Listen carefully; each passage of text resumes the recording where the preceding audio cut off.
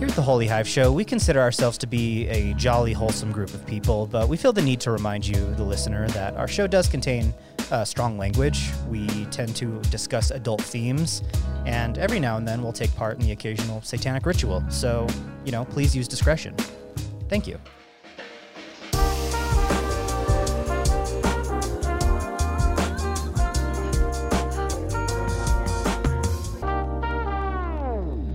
All right, we are back for the Holy Hive Show. First show of 2021. We took a little bit of a hiatus to get some things together, get organized for the new year. Happy 2021, Dan. How's it going? Thank you. Happy 2021 to you too. It's going pretty well. Only 12 days in, and we've already had some violent insurrection. We've already had some more COVID. We've got just about everything you could expect from the follow up to 2020. Yeah, years changed, but we're still very much on brand here. That's right. So we're actually working on doing some interactive segments that we want to get into the podcast. So we're going to actually be doing a lot of questions, like polls and stuff like that we're going to be putting out through our Instagram stories and Twitter polls. So if you haven't yet, give us a follow on Instagram and Twitter at Holy Hive Utah. And yeah, 2 weeks into 2021. I think now, it probably sounds like a little bit of a tired topic this far into 2021, but I wanted to talk about it anyways. New Year's resolutions. Yeah. And the reason why I wanted to talk about it is because this is about the time where we start giving up on those New Year's resolutions. Truly. Have you set any goals for yourself this year, Dan? I forgot to do that until right up and, on the precipice of 2021. It was probably like a couple of hours before. And I was like, oh, I should probably set a couple of goals for myself. So I just was like, I'm going to complete one Spanish lesson at least on Duolingo every day for the whole year. Nice. So far, I got a mean 199-day streak going. So, it shouldn't be too much harder than that, I guess. But yeah. And then I really want to listen to more music this year. That's not there's no real tangible goal there, but I was really saddened by my Spotify Wrapped when it came out, and I was like, oh shit, I didn't listen to any music this year. So just those two things. I actually was thinking about that too, as far as listening to music, because I get into a mode so often when I'm trying to work or something, I just want to throw something on, and then I get into the paralysis by analysis mode, where I'm just browsing Spotify, trying to find everything. And so the kind of my approach to that this year is to go down the Rolling Stones top 500 albums of all time and just listen to them straight through. I like it. Yeah. I think that's good way to get some diversity in your listening. Right. Yeah. And they just updated it for 2020. I think they updated. The first one came out in 2005. And I think they've updated it every 5 years since then. So they just came out with one for 2020. So there are a few artists from the past couple of years that made it on there.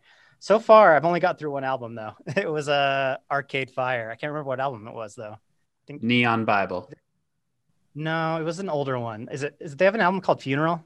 Maybe. I'm not super knowledgeable about Arcade Fire. Yeah, I just threw them all the albums into a playlist and just hit play. But the Arcade Fire album was really good. It was fire. Very nice. Other than that though, it's just I think my biggest thing, and this is probably the most obvious New Year's resolution, but man, COVID hit me in the weight department pretty hard. Oh yeah.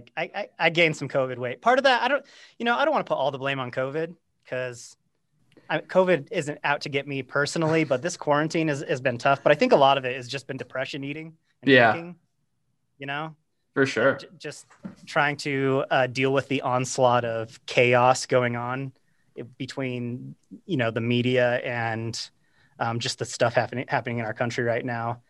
I kind of blame that too, but then, I should be really blaming my own personal discipline for that. But I was thinking about, what are some different kind of creative ways that I can approach shedding some pounds. And I kind of came across, I came across this idea of maybe creating an OnlyFans for my weight loss. I love it.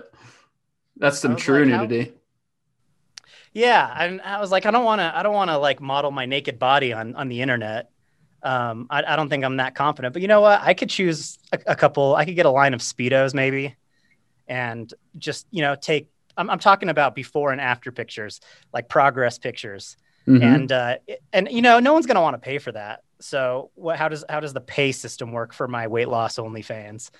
I think the way we do that is like you donate $1, I do 20 push-ups, or I run a mile, and so we have people donating to the OnlyFans, and then I just have a list of exercise that I have to do to keep up with my donations. It's like I that's not think a bad that's idea. good. That's a good pricing tier system setup. Yeah, I'll have to figure it out completely. I don't know. A mile of running is worth more than $1. I think Oh, maybe $10 absolutely. to run a mile. And then whatever you want to do with the progress photos in your own personal time, it's up to you.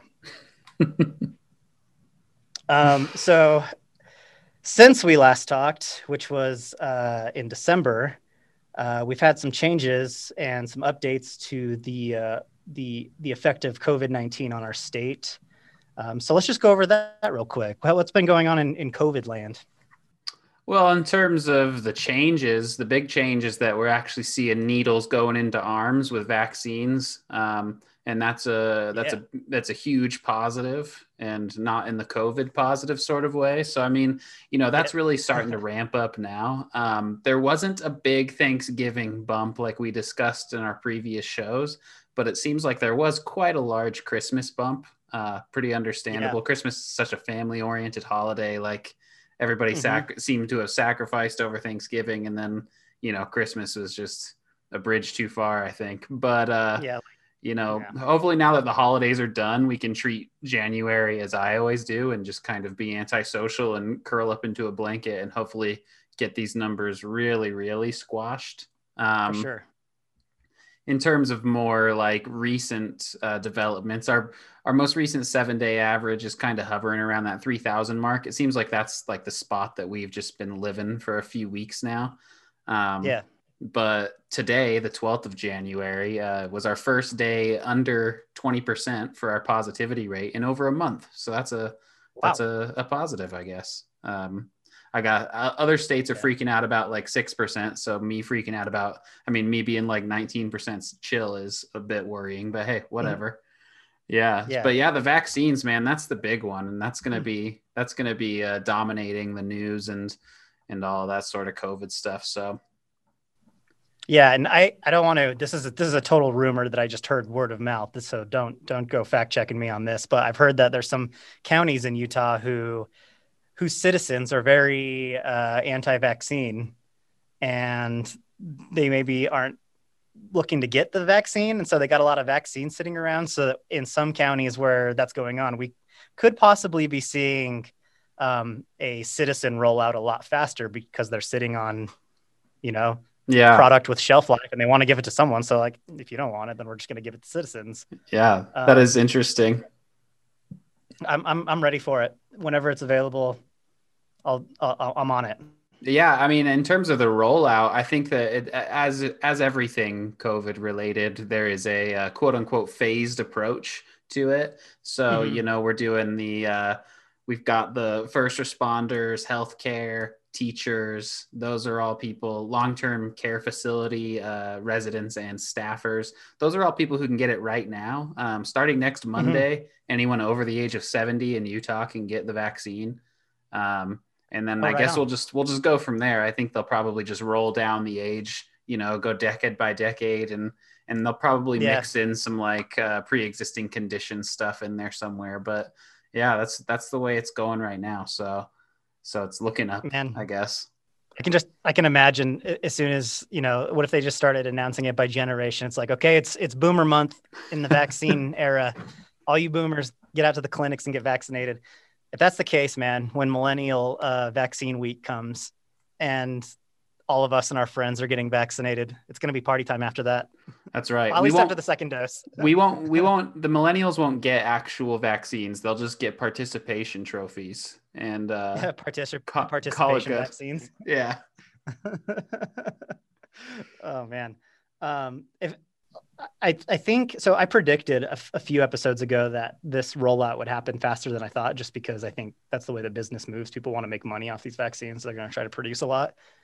But how much would you, if you could pay to get the vaccine, how much would you pay to get it right now? Oh, $500. You would see that as a sound investment, $500 right now to get the vaccine. Yeah, probably $500. I mean, like, I'm moving later this month. I don't have as much flexibility in my spending, so Yeah. probably about 500. Yeah. What about you? Yeah. Oh man. Well, see, I think the other side of that conversation is like, if we get it now before everyone else gets it, what is life like moving forward? Is it just like, we still have to quarantine just because there's not much to do? Like, I'm not going to go to a store with my mask off or anything and be like, I'm vaccinated. Yeah, I mean, exactly. You're going to get yelled at by people. And that's part of my reasoning when I saw this question in the show prep. Like I was like, well, most of the reason I want to be vaccinated is so that I can hang out with people and do things that were normal. And I can't really do that until everybody's vaccinated anyway. So, so it's just like, I definitely want it right now and I would get it right now, but I couldn't go too far for it. Yeah. Yeah. I think if I could get it right now, I would dig into savings a little bit and maybe pull out some money. 500 to 750 if I couldn't use my insurance to maybe get the vaccine. Yeah, for sure.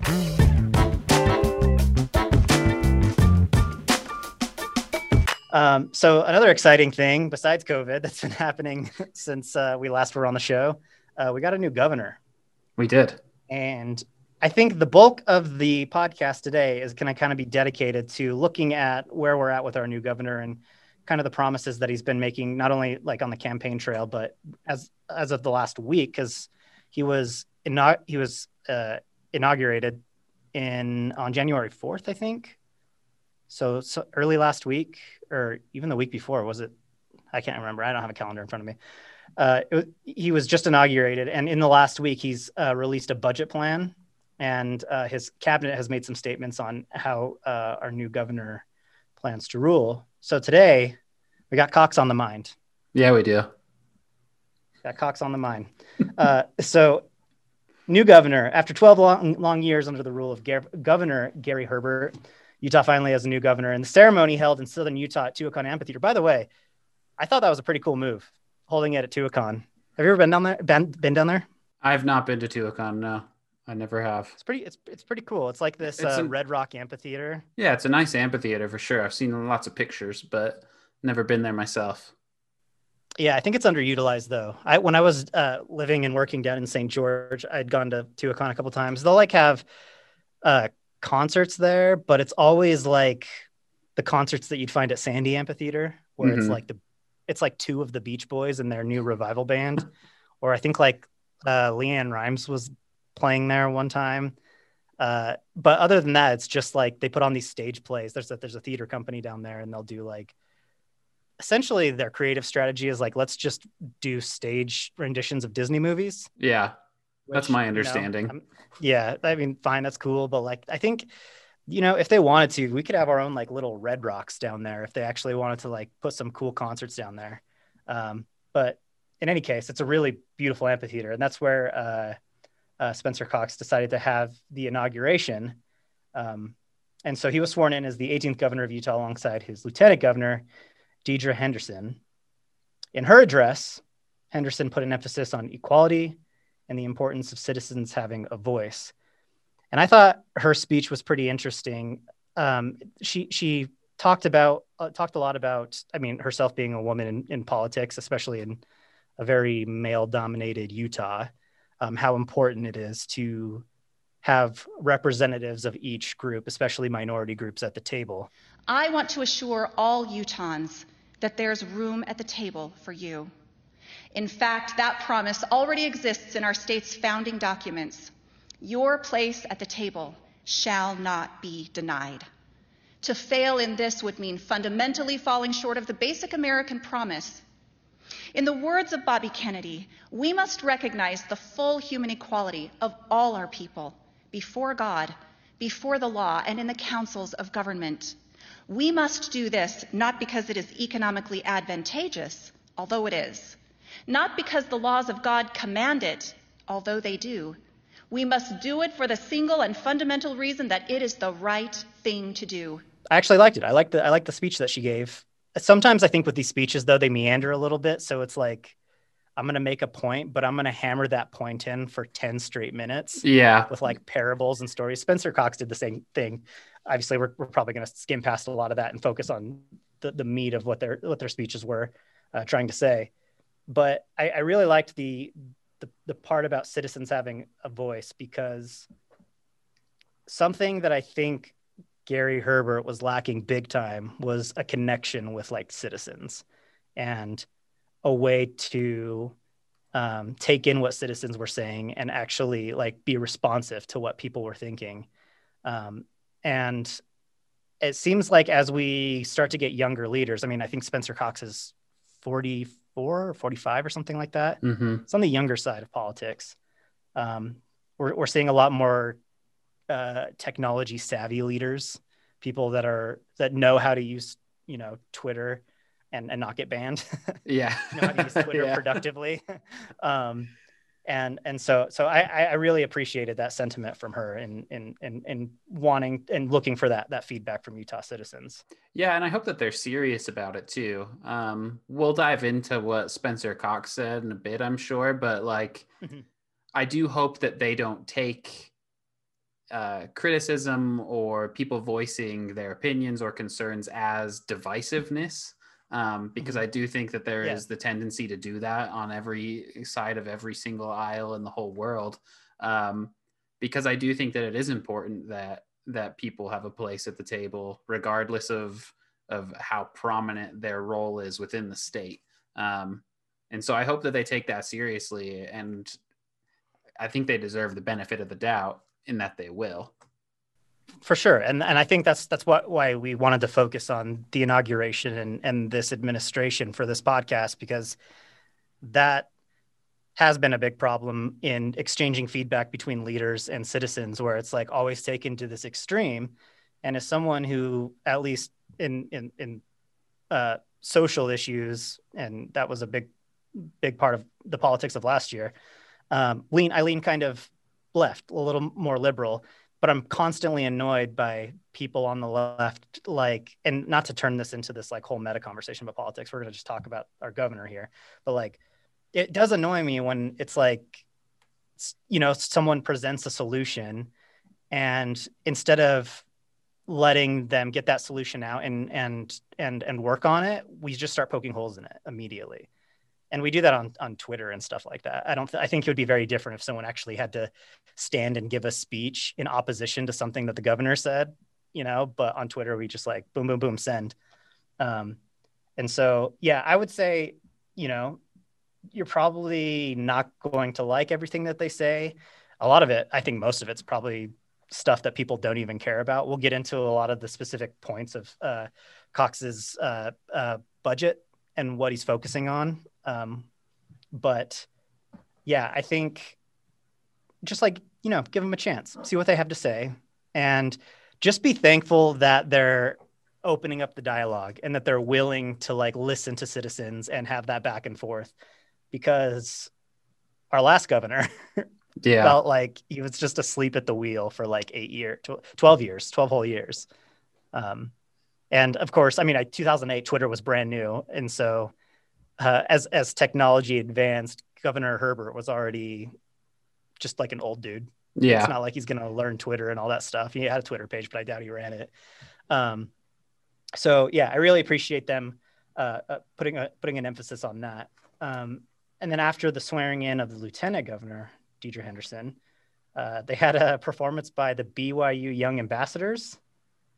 Did you know about these guys? No. I was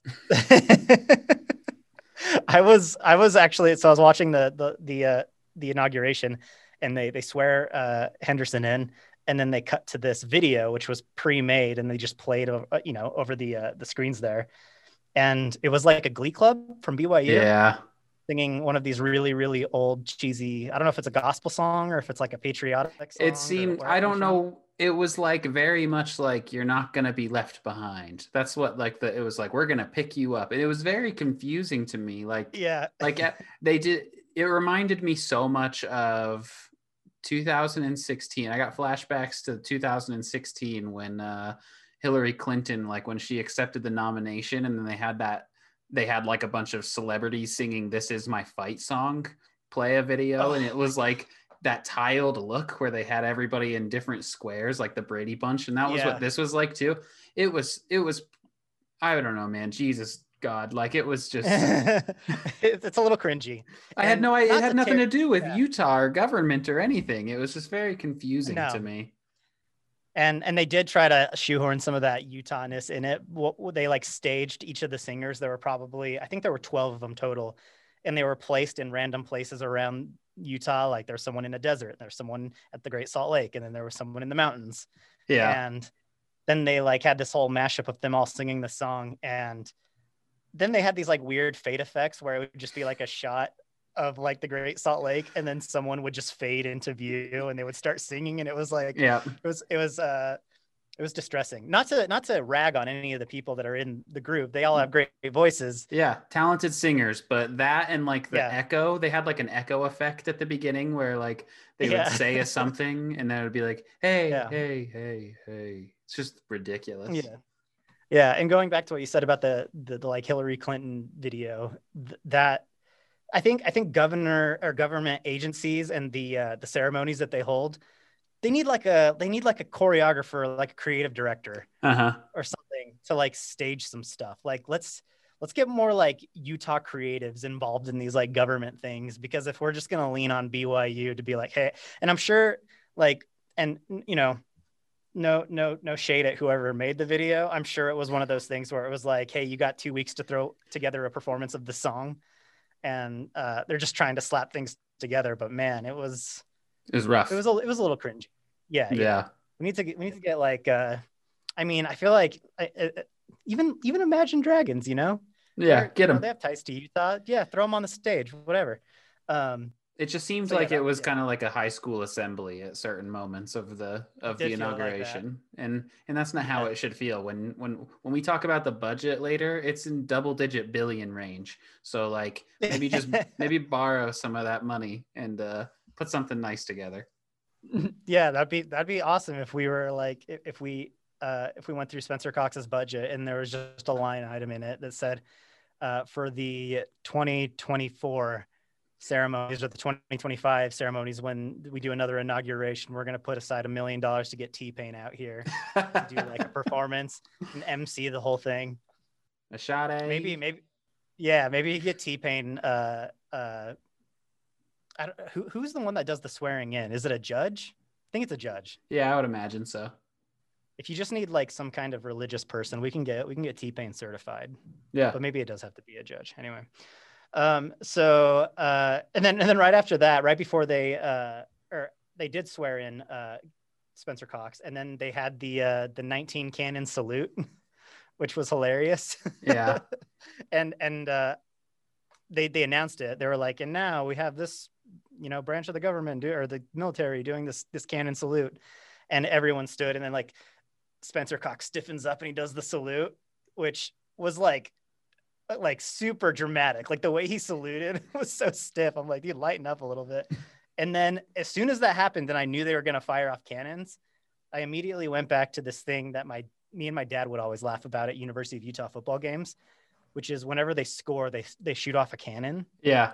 And my dad would always be like, watch the crowd, watch the crowd when they fire off this cannon. And if you're just like looking at a wide shot of the stadium, they fire off that cannon and you see the stadium collectively like duck and like twitch. And it always scares the shit out of people. And I was like sitting there, and as soon as I knew they were going to start firing off cannons, I was watching them really closely. And sure enough, as soon as they fire off that first cannon, Deidre Henderson just jumps. Well, yeah. And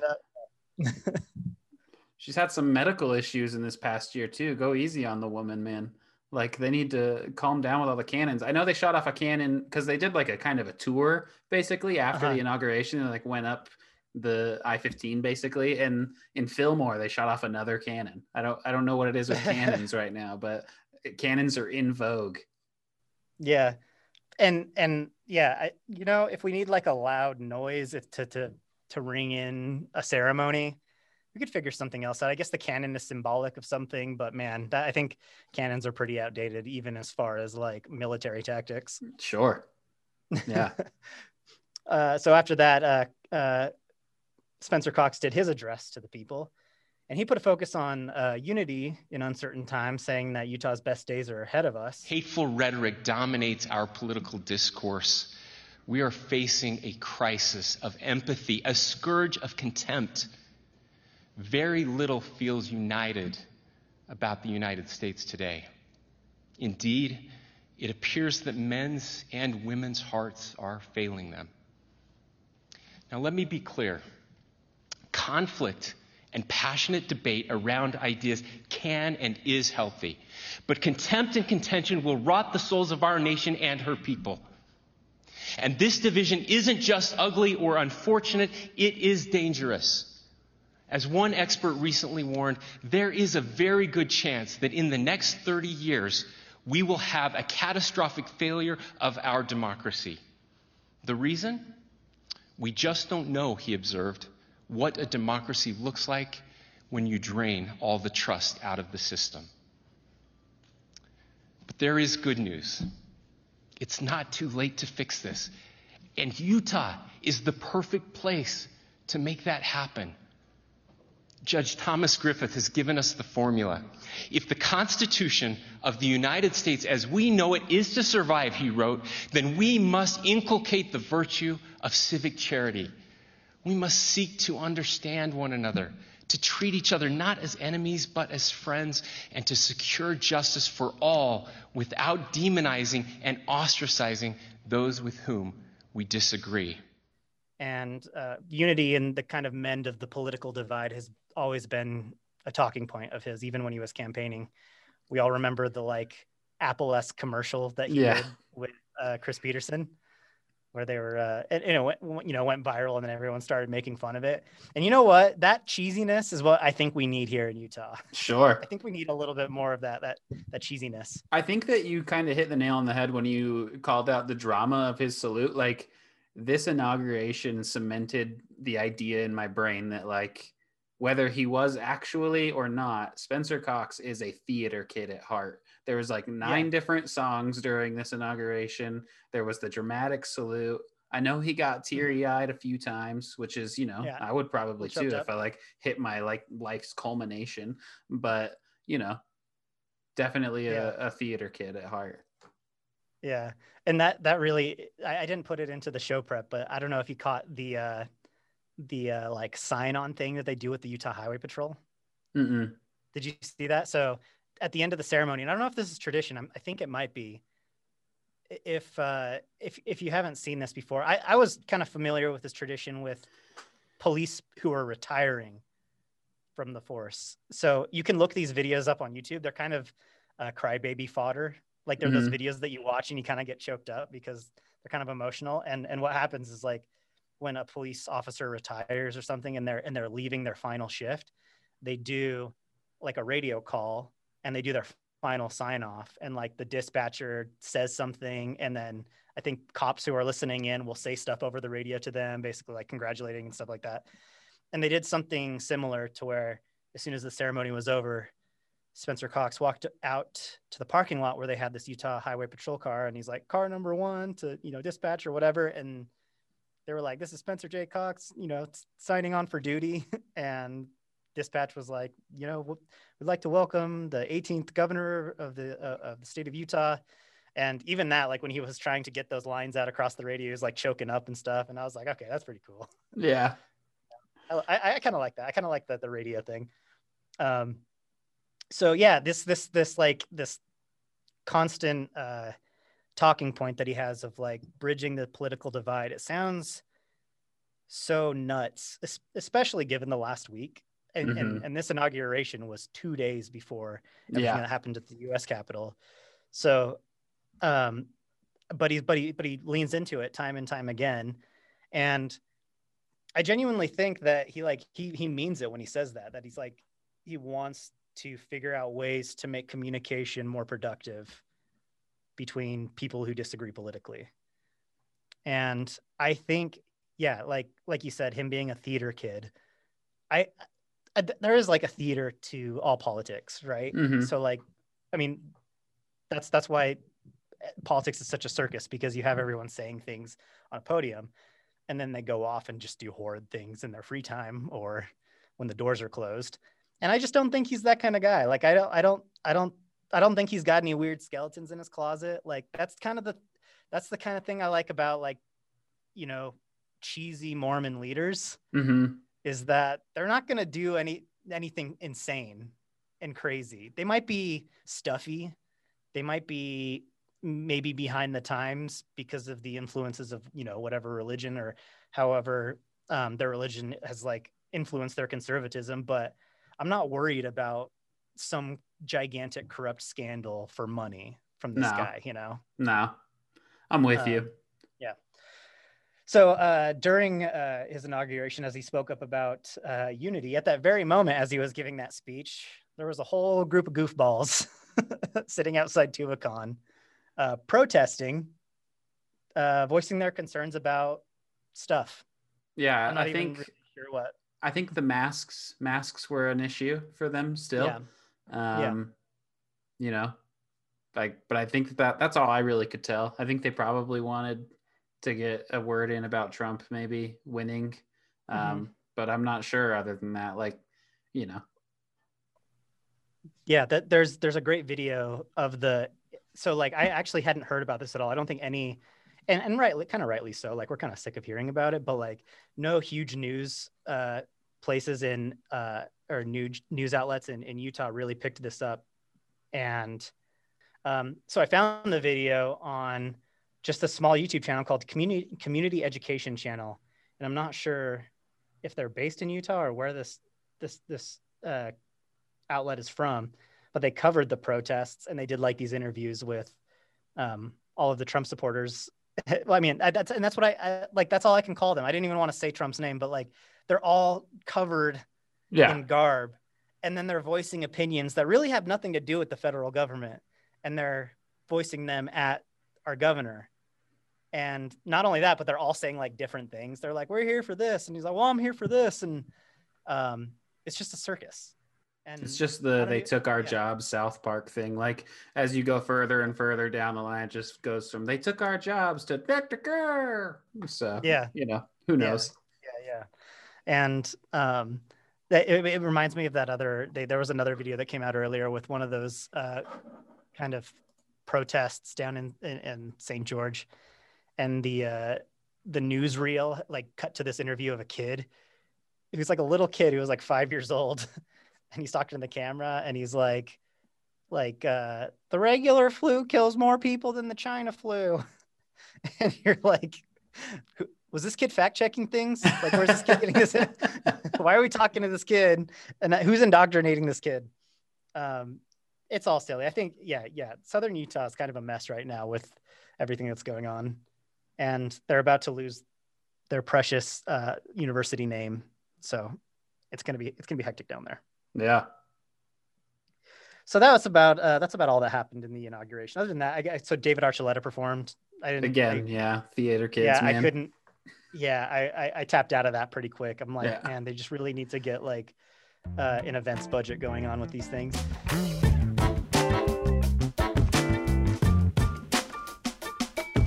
So inaugurated January 4th. Since then, he's released a few plans, including his budget recommendations for the fiscal year.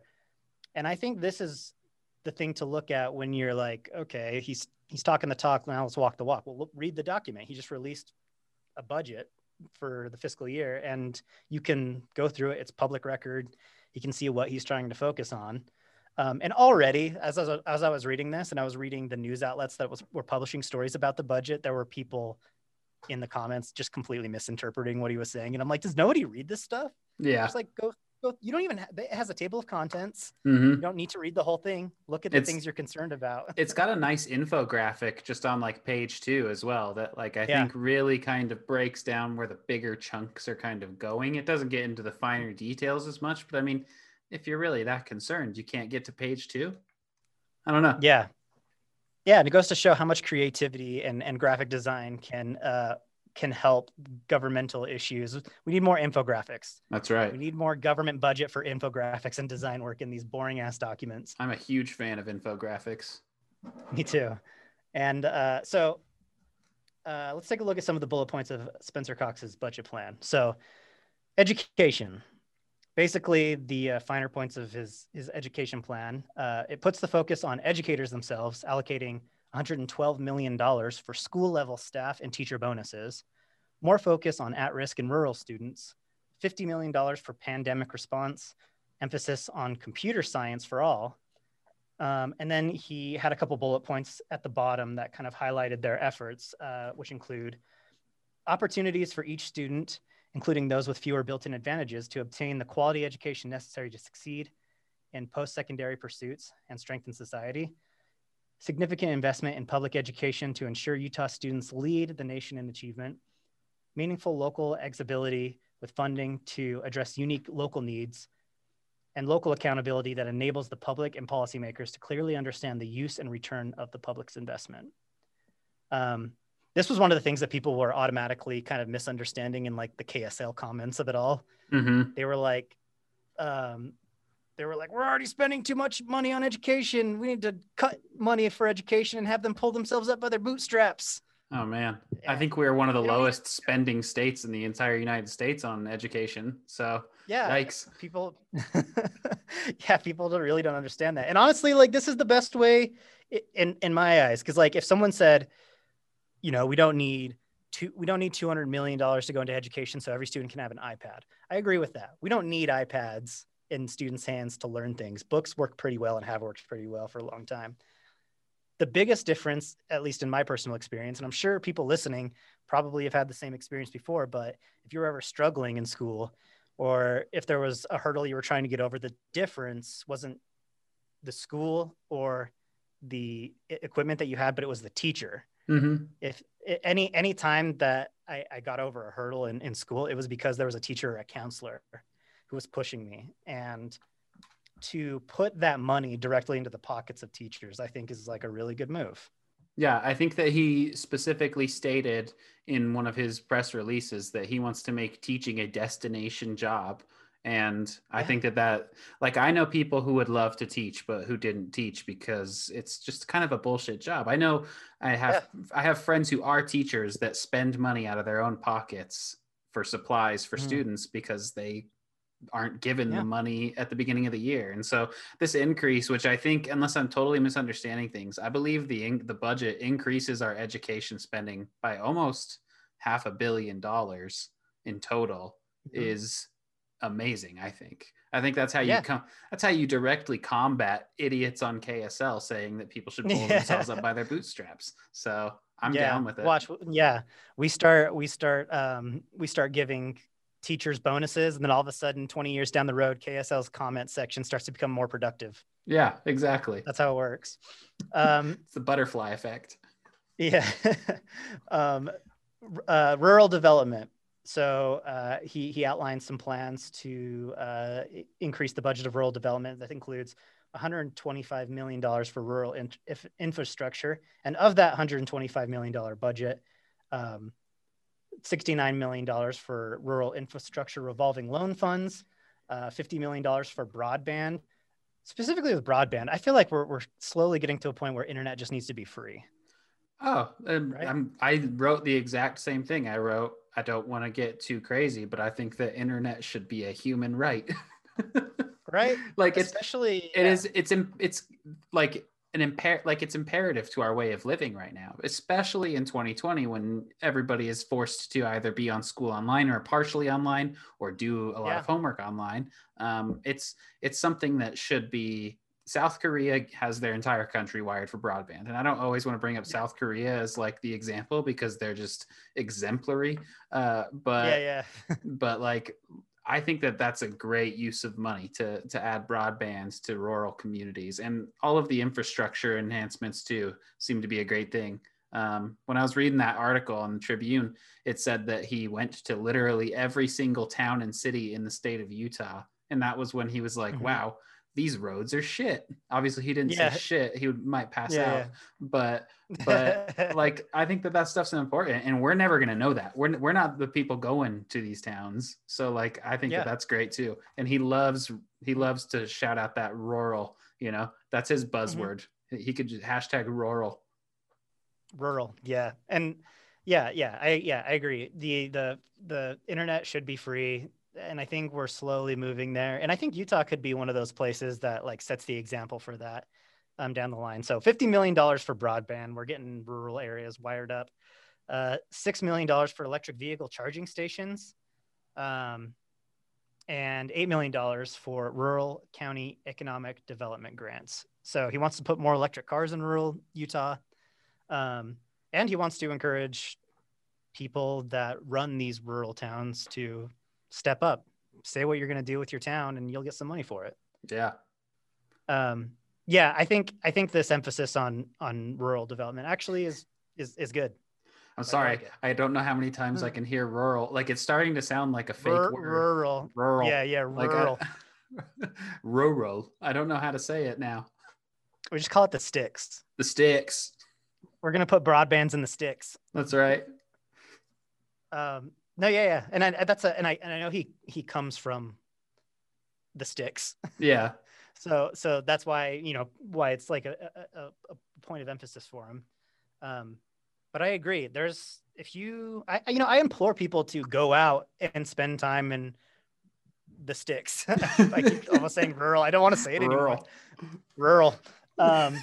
Yeah. Go out and spend time. Like if you go down to like Springfield or even there's like this tiny town near Price called Helper, which is like, have you ever been there? It's just a bustling art community now, isn't it? Yeah. They got like last time I was there, we were just driving through and we stopped for gas or something. And there's this little coffee shop that I like, and I stopped there. And then we were walking around the main street there in Helper, and there was this brand new art building, and it like looked really new. It almost looked like an Apple store or something. And it hadn't been finished yet. And there were some people working on it. We were asking them about it, and they told us what was going on. We were like, this is really cool. They got an art community going on down here. And so yeah, there's a lot of really cool places like that around Utah. And I think it's important. I think people in Salt Lake County, as a resident of Salt Lake County, I think we can be a little up our own asses sometimes. Sure. Don't like the smell of cows. Yeah. So I'm down to put some more money in the sticks. Prisons. So the governor further recommends fully restoring $3.1 million from the 2020 general session to reinstate all funded positions for adult probation and parole community case management to help alleviate significant caseload the current staff faces due to higher intensity individuals. So basically what he's outlining, and there's a few pages in his budget about this.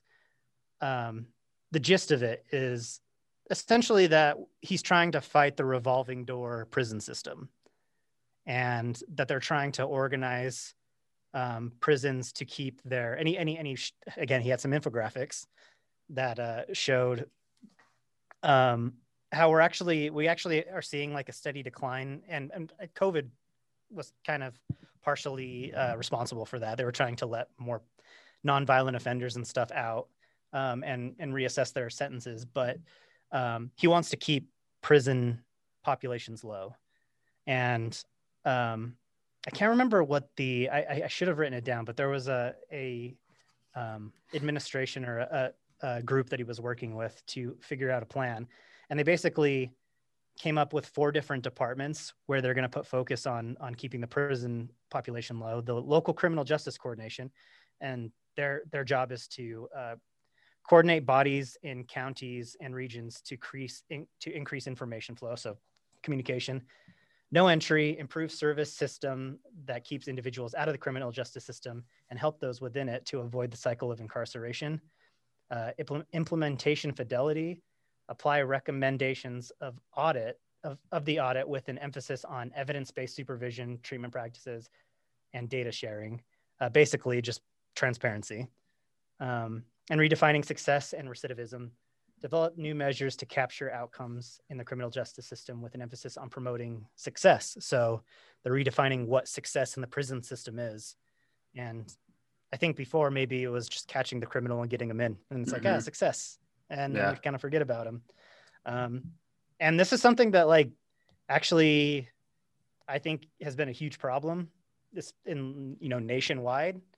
And so, and again, I didn't read any of this part of his plan in any of the local outlets. They weren't really talking about it. But when I dug into the budget myself, I saw this and I was like, oh, I'm really down for that.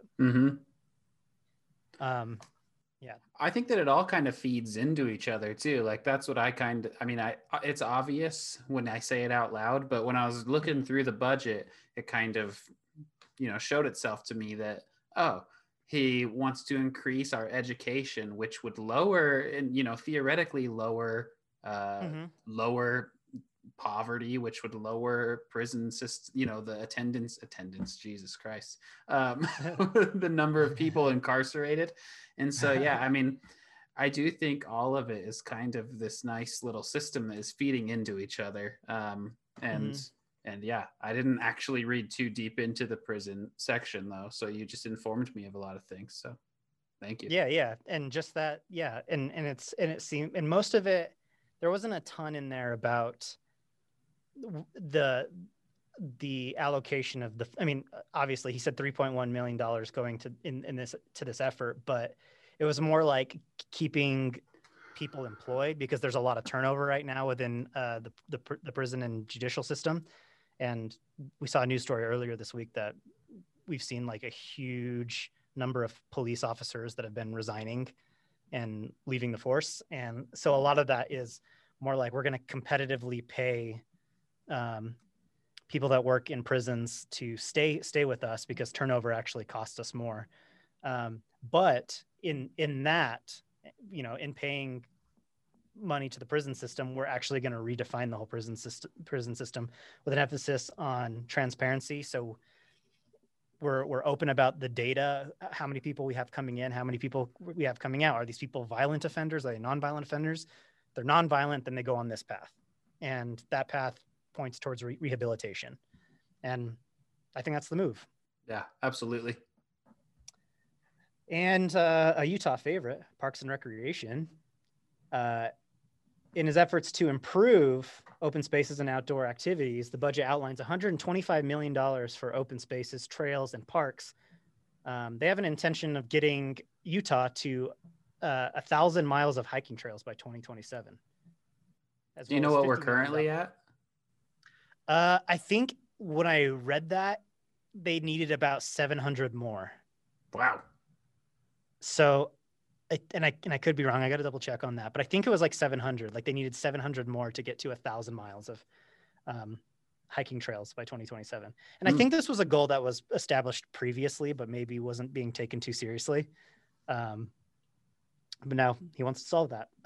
And then another $50 million to address Wasatch Canyon transportation issues, which seems like a problem I've been hearing about my entire life. Yeah, for sure. If you're a skier or snowboarder, just like the transportation up and down canyons sucks really bad.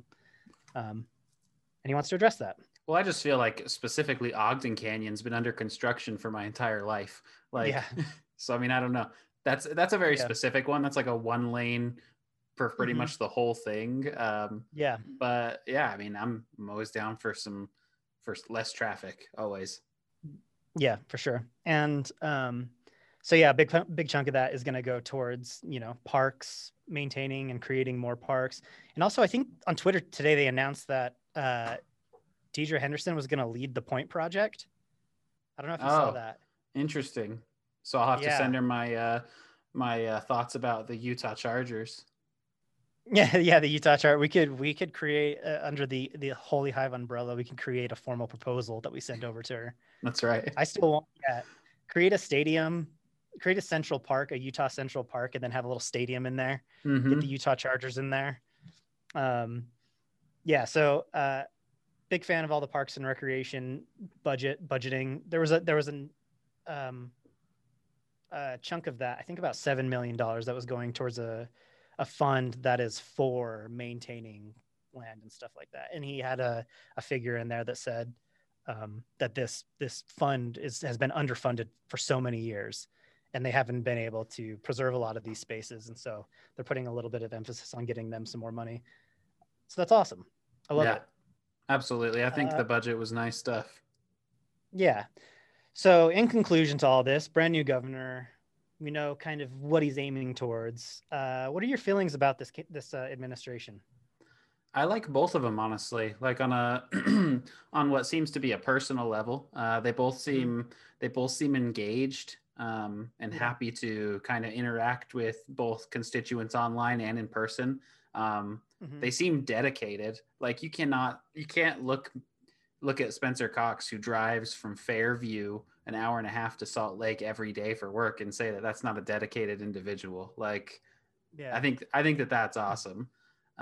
Specifically with Cox, he has, shown, I've seen like growth on a personal level from him, and like the ability to admit when he either held the wrong opinion or said the wrong thing.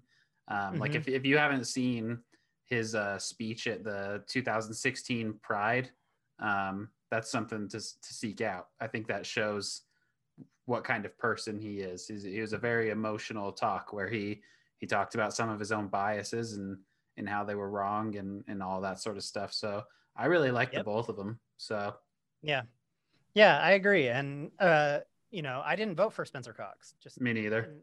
In light of transparency, and but with I'm willing to be open-minded, especially since like if we can't find middle grounds, then we get stuck with extremes, and we know how that goes.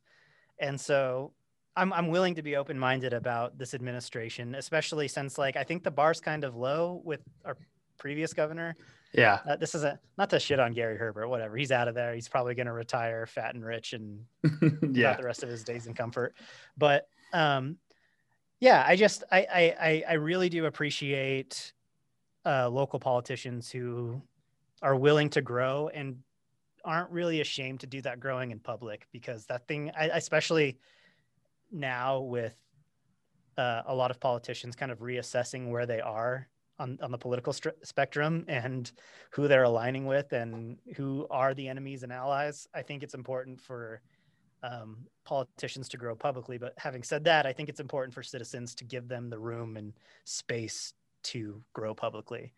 Yeah. And I think we owe them a couple years of let's just see how you do. If they're being honest about opening up the communication lines between citizens and the government, then we have to be willing to come to that communication line, willing to be productive and not just scream things at someone. And if we scream stuff at them and they come back and they're like, well, here's the solution, we can't just start poking holes in it. We have to be able to find a middle ground and talk about things productively. And guess what?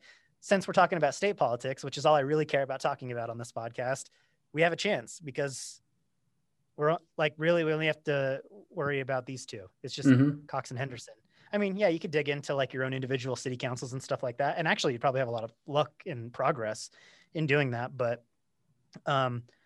we don't have to focus on politicians as like celebrities of the media, where something crazy happens and we're like, oh, did you hear what this person said about it? Or, oh, did you hear that person flipped? And it's just such nonsense, as we've learned over the past few months, how big of a circus the federal government is. So like, if we're starting 2021 off with a clean slate, if we have a new administration, little on the younger side, they know how to use Twitter productively. Let's give them a chance. Let's just try to talk. Let's just try to figure it out.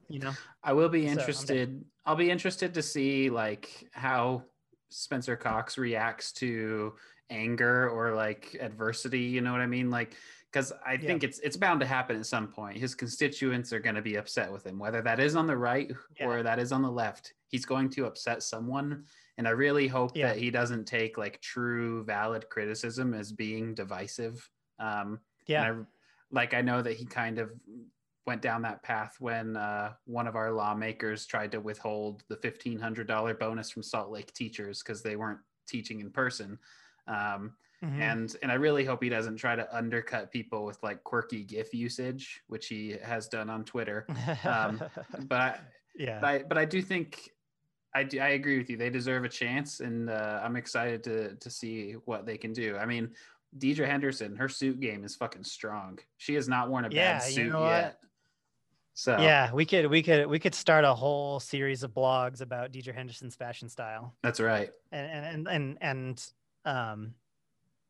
you know, maybe we could celebritize our government a little bit, you know, in that realm. Yeah. I mean, that'd be kind of funny. We just start having Holy Hive paparazzi. That's right. Outside the governor's mansion, you know, stuff like that. You're looking great. Cox went on a run. He's wearing Ultra Boosts. But yeah, I honestly, if you can focus in, if you can kind of, if you can block out all of the insane noise going on all over the country and focus on what's going on here, I think one, you're going to be happier. And two, once you start thinking about what our local leaders are doing and how that's going to affect you directly, first of all, the cause and effect happens a lot faster because Capitol Hill's a hop, skip, and a jump from where we're at right now. I think you're going to find that your engagement with politics is going to be a lot more productive and a lot more fulfilling, even if the people who aren't on your team are running the state. You know, give them a chance. And because I know if in my lifetime we see a Democratic governor in Utah, the first thing that Democrats and liberals are going to say is give him a chance, let them talk. Let's just hear some of his ideas and stuff. And we just have to be willing to do that right now. And as you know, I've gotten to know a lot of local leaders from outside states in this chaos that's been happening over the past couple of weeks, just based on reputation and what they've been saying in the media and stuff. And I have to say, we could do a lot worse than we're doing with Cox and Henderson. And I think even framing it that way is doing them a little bit of a disservice. Like, true. We're going to be okay here. Very true. All right. Well, that's going to do it for today's episode of the Holy Hive Show. We had to kind of just get all of the politics out this week because it was just kind of, I mean, we tried as hard as we could to stay away from federal politics, but we thought it was important to just go over this and lay it out. So next week we're going to be moving on to other cultural things that aren't politic related. And so we hope you tune in for that next week. Until then, give us a follow on Instagram and Twitter at Holy Hive Utah, and give the podcast a follow on Spotify if that's where you listen. Anything else, Dan? I think that'll just about do it. Everybody enjoy your week and hold out for that vaccine, I guess.